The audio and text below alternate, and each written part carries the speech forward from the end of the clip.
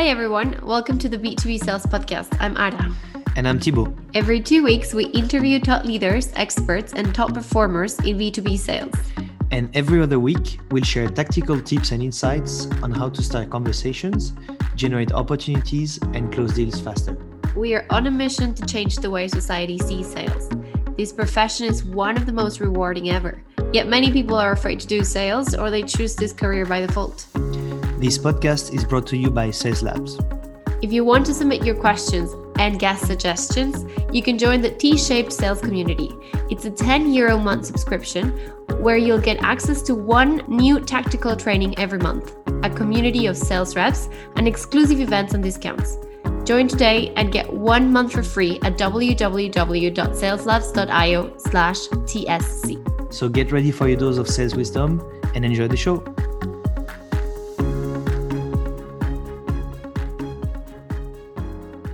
Hello everyone and welcome to this new episode of the B2B Sales Podcast. So today we're going to talk a lot about SDR, onboarding and training with Shabri Lakhani, who's the CEO of SalesWorks. So Shabri, welcome to the show. Hi Thibaut, thanks for having me. How are you doing? I'm doing great. How are you doing? Also doing great, a lot of work, and I'm super happy we get to finally talk. I heard and I've seen a lot about you on LinkedIn, and so it's very nice to be able to chat with you today.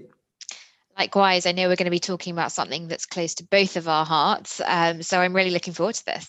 Yeah, exactly, and it's actually fun because I saw a post about you saying thank you last week to a bunch of SDRs you trained, and there was Ivan who's working at Iterable, who was part of that, and so he's also is also working with me in my community. So you have to tell me what I have to do to get a cake also, but that was pretty cool to see that. Yeah, I loved it. I wrote that post because I thought, you know what, it's going to get a bit of a laugh, but it's so nice to have that, not recognition by way of, brownies, but I personally love when I have an SDR that comes back to me and says, I tried that new technique, or I tried that subject line, or I tried that call to action and I got a meeting, right? Yeah. Because training is all about doing something differently. So I found that incredibly rewarding. And also I thought the brownies were delicious, but unrelated point. Exactly. Cool. So can you maybe tell us a bit more about you and your background for the listeners? Yeah, absolutely. So I've been in sales for about 12 years now. I started my career as an SDR. SDR wasn't much of a thing back then, and it looked very different. It was basically just me and a phone. But I started my career at a company called Finastra, Enterprise Financial Software. And I spent just under 8 years there. As I mentioned, I started as an SDR, and then I went into a number of SDR leadership roles where I built and led the SDR and inside sales teams there for Europe, Americas, Asia Pacific, and Middle East and Africa. And in 2018, I decided to leave Finastra, and I decided to set up my own company, SalesWorks, which focuses on sales team development through consulting and through training. So we work with startups and scale-ups to train their SDR reps, either at the start of their journey or through their journey or at the end of their journey as they look to progress into an account executive or an SDR leader. Okay, nice. And so that's very interesting what you said, like you started like 12 years ago and it was not really so much of a thing to be an SDR, it was very different. What are your thoughts right now about the job and how it changed? So like for me, I've seen so when I started in sales, like in tech sales, I think it was 6-7 years ago. And it was also very kind of uncommon. It started like the wording kind of started to go out, but it was very often just like a position you do to start in sales before becoming account executive. And now it feels like things are a bit different. So what's your view on the job and how it changed? I think you're spot on. I think it has changed. My honest opinion is that it's still got some way to go, right? Mm-hmm. I think sales has not always been seen as a very respected profession. I think people often see sales as a stepping stone, but I think more specifically SDRs have always been seen as a temporary role. Mm-hmm. And I think the way that we talk about the role has to change. I think the respect has changed, but has got a long way to go. I think I still see it where recruiters talk about, fast progression into an AE in 12 months. And when you're promoting getting out of the role, what you're doing there is not necessarily filling the role with a ton of respect. Mm-hmm. But I think it's one of the most, I think it's personally, I think one of the best roles that you can do in a commercial organization. I think the number of touch points you have with prospects, I think the learning curve is very steep. And I think it's incredibly rewarding. I think if you can do well, financially you can make a lot of money. Mm-hmm. But I think also the praise and recognition that go along with that role are growing as well. So I think companies are recognizing more and more the value of the role, and I think that that's a positive move. Yeah. I think it's very interesting because often we see that like a lot of people are landing in this job because they like they don't like for I'd say there's like a big demand for sales, and then they say, okay, I'm going to do it. And some people are obviously like do that as just an entry point, and then they want to become CSM or doing these kind of things.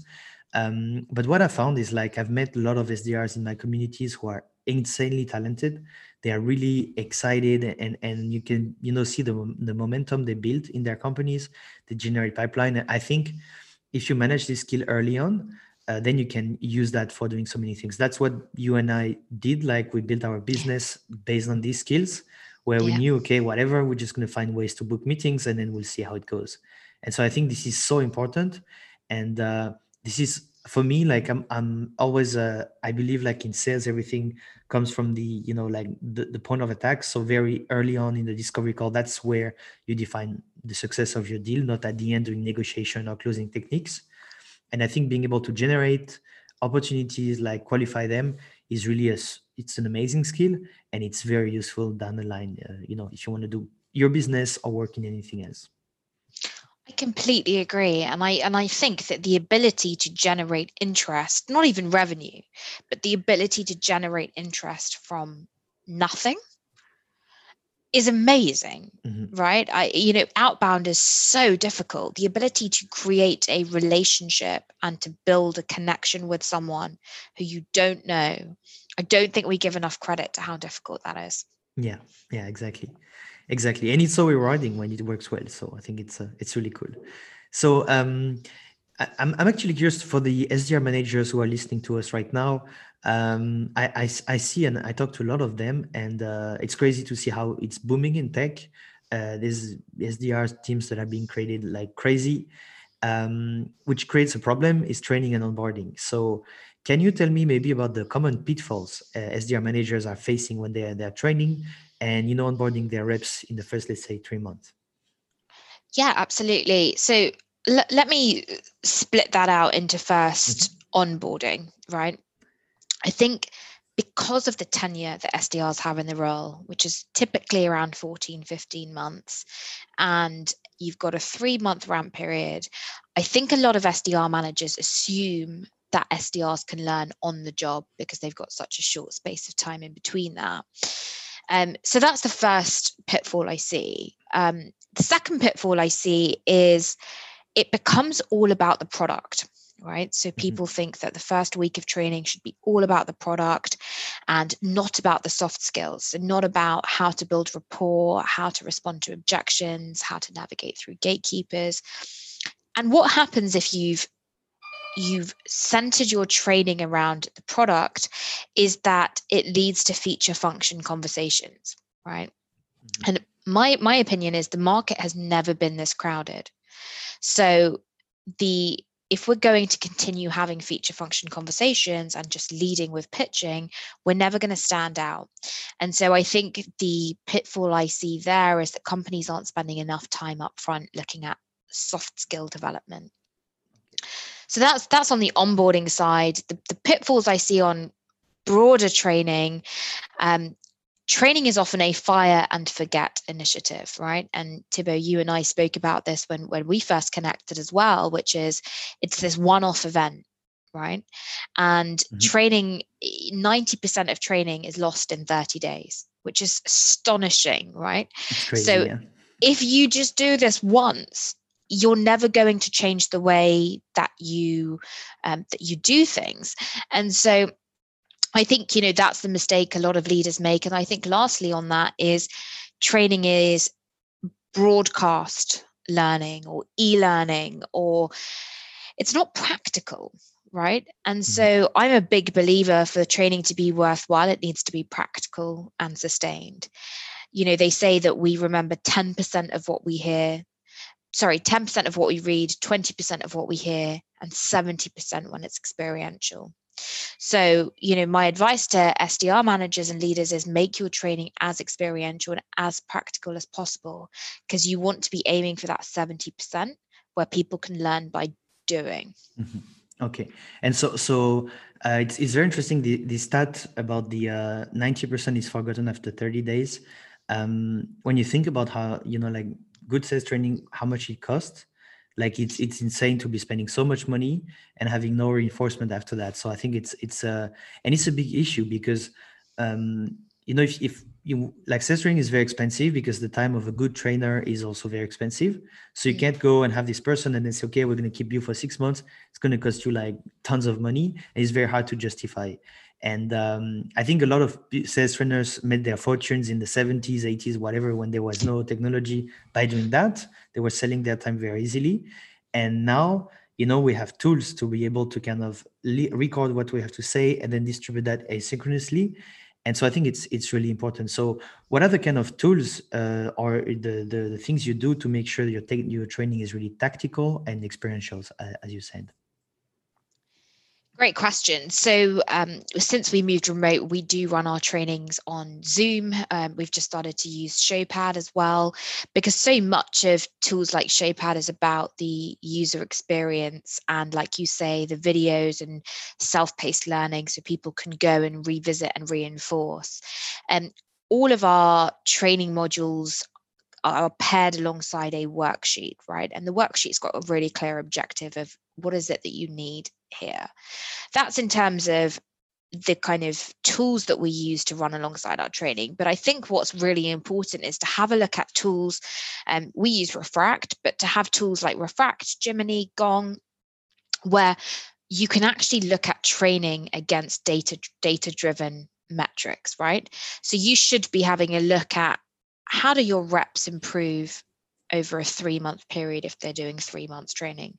If the line stays flat, there's a problem. Yeah. Right. But I love tools like that help you look at rep side by side, but also week over week performance as well.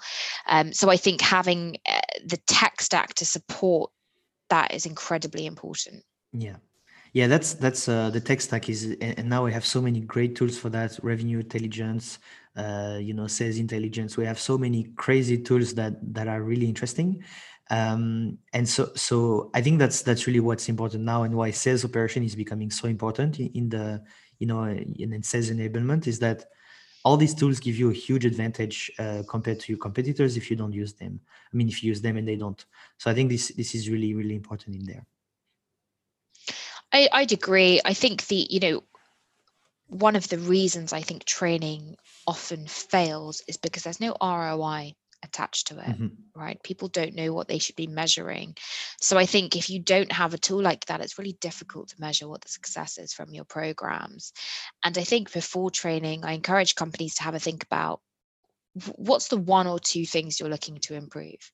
If you go into training and you're looking to improve 10 different things, you dilute the quality of what you're aiming for, right? So it could be you're looking to increase confidence, and so the calls are too short. So one metric could be, we're looking at having a look at average call duration, right? You could be having a look at conversions, whatever that is. Focus on 1 or 2 things and make sure they're easily measurable. I see a lot of companies say, we want to improve confidence. It's like, that's quite a subjective thing. What's the objective KPI that you're going to look at to measure that? I'm sure that's something you've seen as well and that you hear too. Yeah, yeah, it's true. Like often people they say, I want my reps to sell better. To they have this idea. Often it's crazy because some people have an idea of salespeople which comes from um, how you call that cinema, like movie culture. They think like I've seen a job post where they say always be closing is not like I don't know, like it's not just it's not just like a punchline. It's a way of thinking, and I'm like, yeah, no. Please don't like it's not really how it should be seen, but it's often they say, okay, I want people to I think I had stories where people were saying, hey, my reps are incapable, like they're really bad, they're not performing, you have to fix them, whatever. And often it's about quantifying the problem, quantifying the solution, and that's where you can, as you said, you have an ROI, something you can measure, and then you're able to do that. 100%. And I'm curious to know, so what about a good onboarding program? So if I'm a SDR manager and I need an onboarding program, what would be the advice you would give me there? Good question. I think first is start off with what's your goal of onboarding, right? It's not to become an expert, it's to learn the basics and have a solid starting point from where your reps can ramp up. I think there's a few things I recommend. The first is make your onboarding program SDR specific. A lot of companies will have some CSMs, AEs, SDRs starting at the same time and think, let's all onboard them together. That's not going to have the same impact. So my first recommendation would be make it SDR specific. The second would be to make it hands-on. So don't just give people a playbook and some videos to watch, make that hands-on, and make it as hyper-focused as possible. And then thirdly, and this is probably my favorite, is have a accreditation or a certification or a test or something at the end of that, right?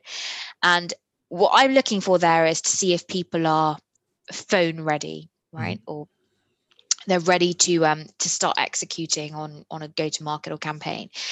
And that does a couple of things. It gives you as the manager confidence that your team are going to start on that journey, but also it highlights development areas that you can plug into ongoing training and coaching.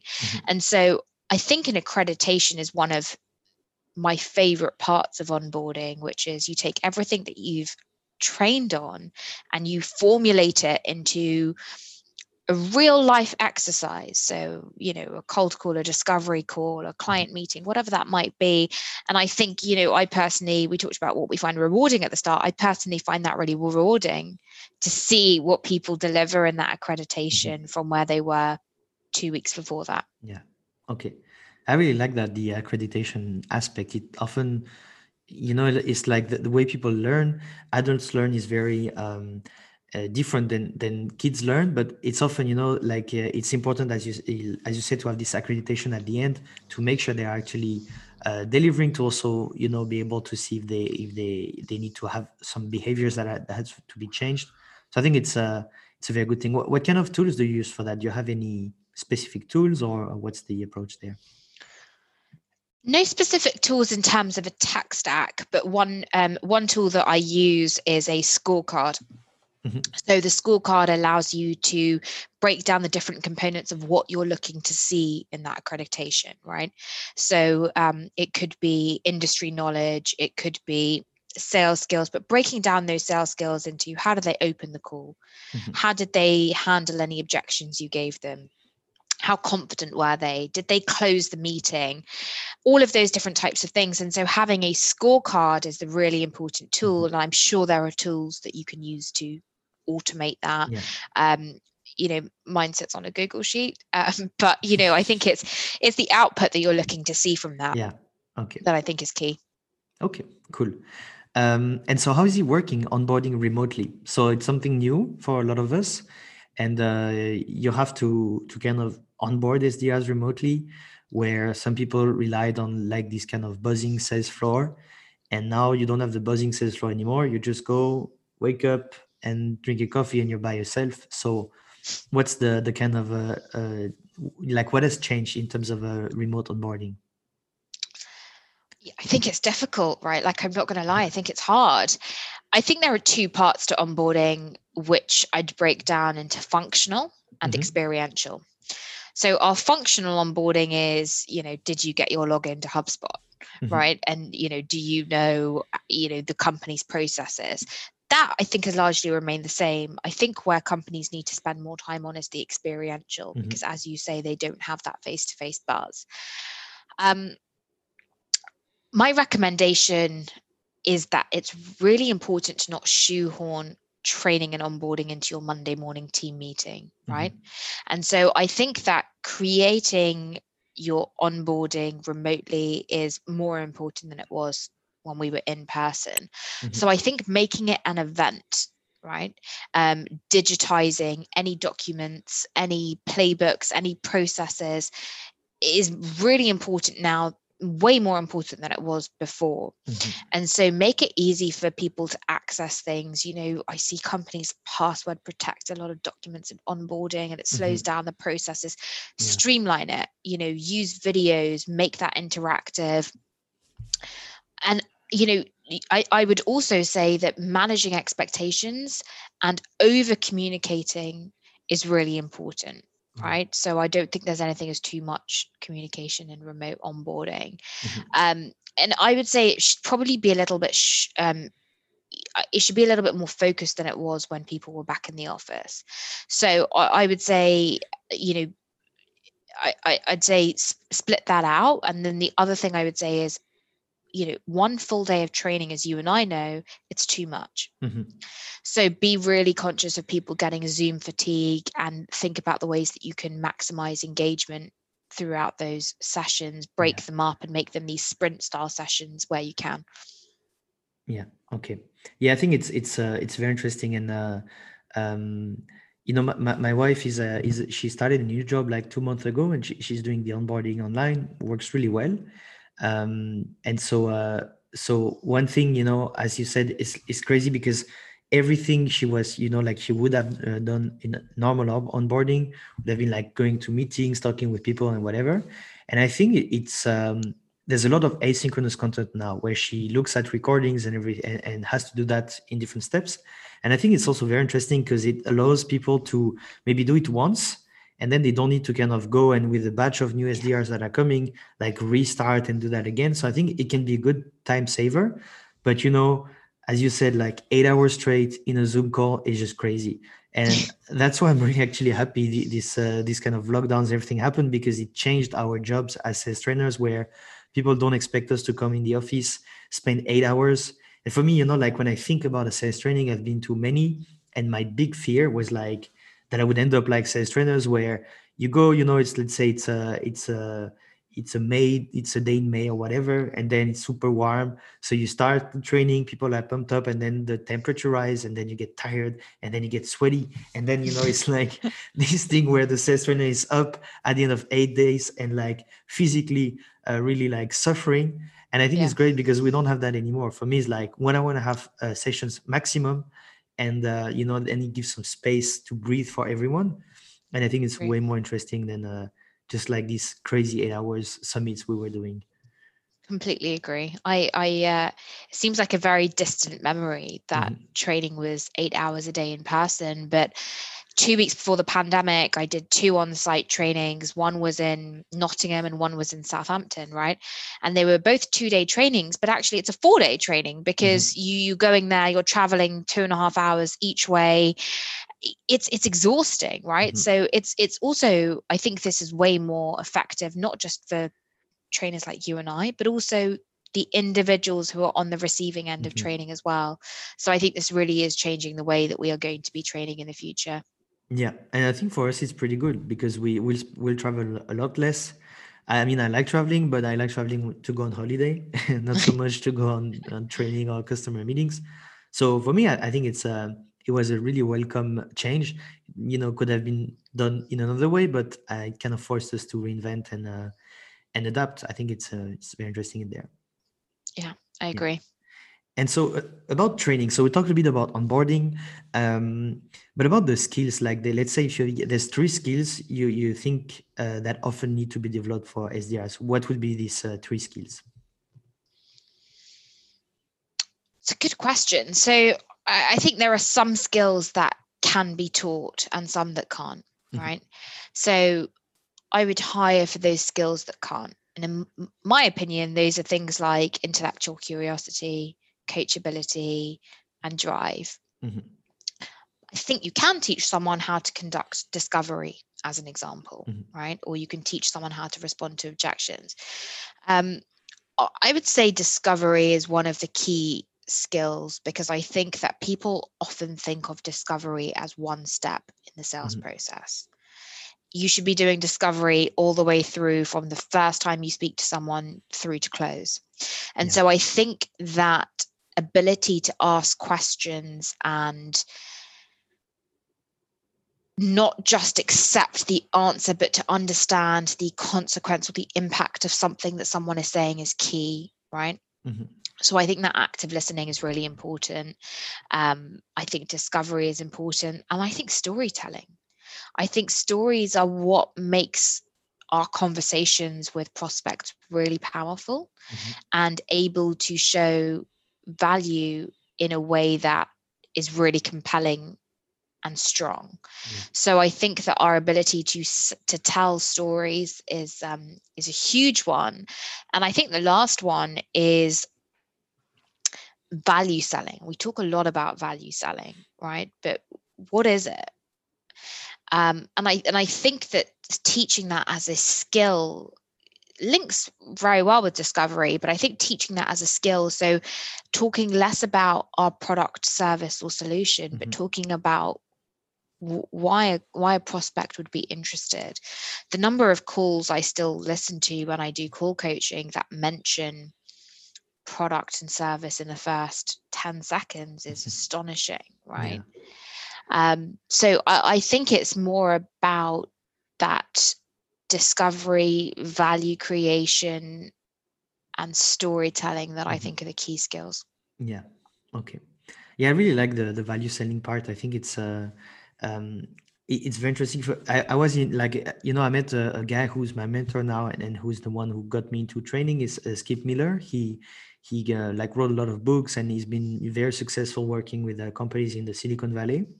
And I was working for a company called Branch at the time, and it was great because he came. We went for a training, and it was the only sales training where I spent 8 hours in a room, and I found it was amazing. And he even, he was confusing the name of the company. He called it Tree instead of Branch. And we were into this deep linking. It was very technical and super hard to explain. And he was able to kind of turn us and be like, if we had money, we would have given him money, without even knowing the name of the company properly. So say you Tree, whatever you're doing, I don't know. And he had this thing where he was finding problems, and he was always kind of reversing, where he's not saying anything. You as a prospect is talking all the time, and really he's guiding you in the right direction. And so I think it's a very interesting skill. It's often something that it comes with experience, but it's also very interesting to check this value selling. Yeah, absolutely. I think it's the ability to also adjust the value based on the persona that you're selling to, right? And if you're selling to a CEO, do you have different value drivers that a CFO might be interested in versus a CTO might be interested in? And I think that takes practice, but it also it takes understanding what's important to people, and that emotional intelligence of then being able to relate those things to people. So I think when we talk about value drivers, it's not just, what value does our company offer? It's what value does our company offer to you as an individual in your particular role. Yeah, exactly. Good. And so in terms of tools, so what tools do you suggest to use when you're onboarding and training SDRs? I think we touched on this a little bit earlier, but I think having a call coaching and conversation analytics tool is going to be your best friend in those first few months, right? Especially as you're onboarding. I think something that can provide data-driven insights is invaluable. So with our clients, we use Refract, and as I mentioned earlier, it's those rep by rep comparisons and that week over week analysis that I think is brilliant. Gemini is great too. They've got a specific focus on coaching. And then I think tools like SalesLoft just help you manage and organize your activity better. I think if you're an SDR, you started in a new role, and your manager builds all these cadences for you and you don't quite know where to start and what to do, I think having a tool like SalesLoft can really help automate that, and also provides those analytics to managers on which cadences are performing better than others, so you know where to double down. Yeah. So I think those would be my two types of tools that I'd recommend. Okay. Yeah, so sequencer or sales enablement tool, and a revenue intelligence or sales intelligence tool. Spot basically. on. Yeah. Yeah. Okay. Cool. Good. So, I mean, for me, that's all the questions I had. So I just want to give the stage to you to actually talk about anything you want to talk about. So if there's any book you're doing, or like anything you want to talk about, you can. The stage is yours. Thank you. No immediate book in the pipeline, Yes. but this is something that is incredibly close to my heart. It's why I built a company around it, and why people like yourself are incredibly successful, because this is a space that people are investing in time, energy, resources. And so if people are interested in learning more about what's top of mind for me, and how we're trying to change the game as it relates to SDR training, then I encourage you to follow me on LinkedIn. I tend to post a blog every week about something to do with sales development or sales development training. So I tend to pour my heart out on a blog every week about something that's top of mind. So if people are interested in reading more, then I encourage you to check it out. Okay. Yeah, I'll put the link to your LinkedIn profile in the show notes so people can directly access and connect with you. Is there anything they need to say in the invitation, or you're accepting everyone, or any tactic to get you to say yes to their connection request? Write a note. That would be my one thing. I don't know about you, but I tend to get a lot of blank connection requests, and someone said to me recently that sending a blank connection request is basically the equivalent of going up to someone in a bar and not saying anything. Yeah. Right. Yeah. And so yeah, if you have listened to this podcast, let me know in your connection request. But it goes back to what we talked about at the start. SDRs need to cut through the noise, right? We all need to cut through the noise. And so I think having that personalization in LinkedIn is really key. Okay, cool. Good. So thank you so much, Shabri. That was really insightful, learned a lot, and it's always cool to exchange with people who love SDRs as much as we do. So I think it was really amazing to have you, and thanks again for coming on the show. Thank you for having me. I loved hearing your insights as well. It was a pleasure. Thanks for listening to this episode. If you like what you hear and you want to suggest a topic or a guest, you can join the T-shaped sales community. It's a €10 a month subscription where you'll get access to one new tactical training every month, a community of sales reps, and exclusive events and discounts. Join today and get 1 month for free at www.saleslabs.io/TSC.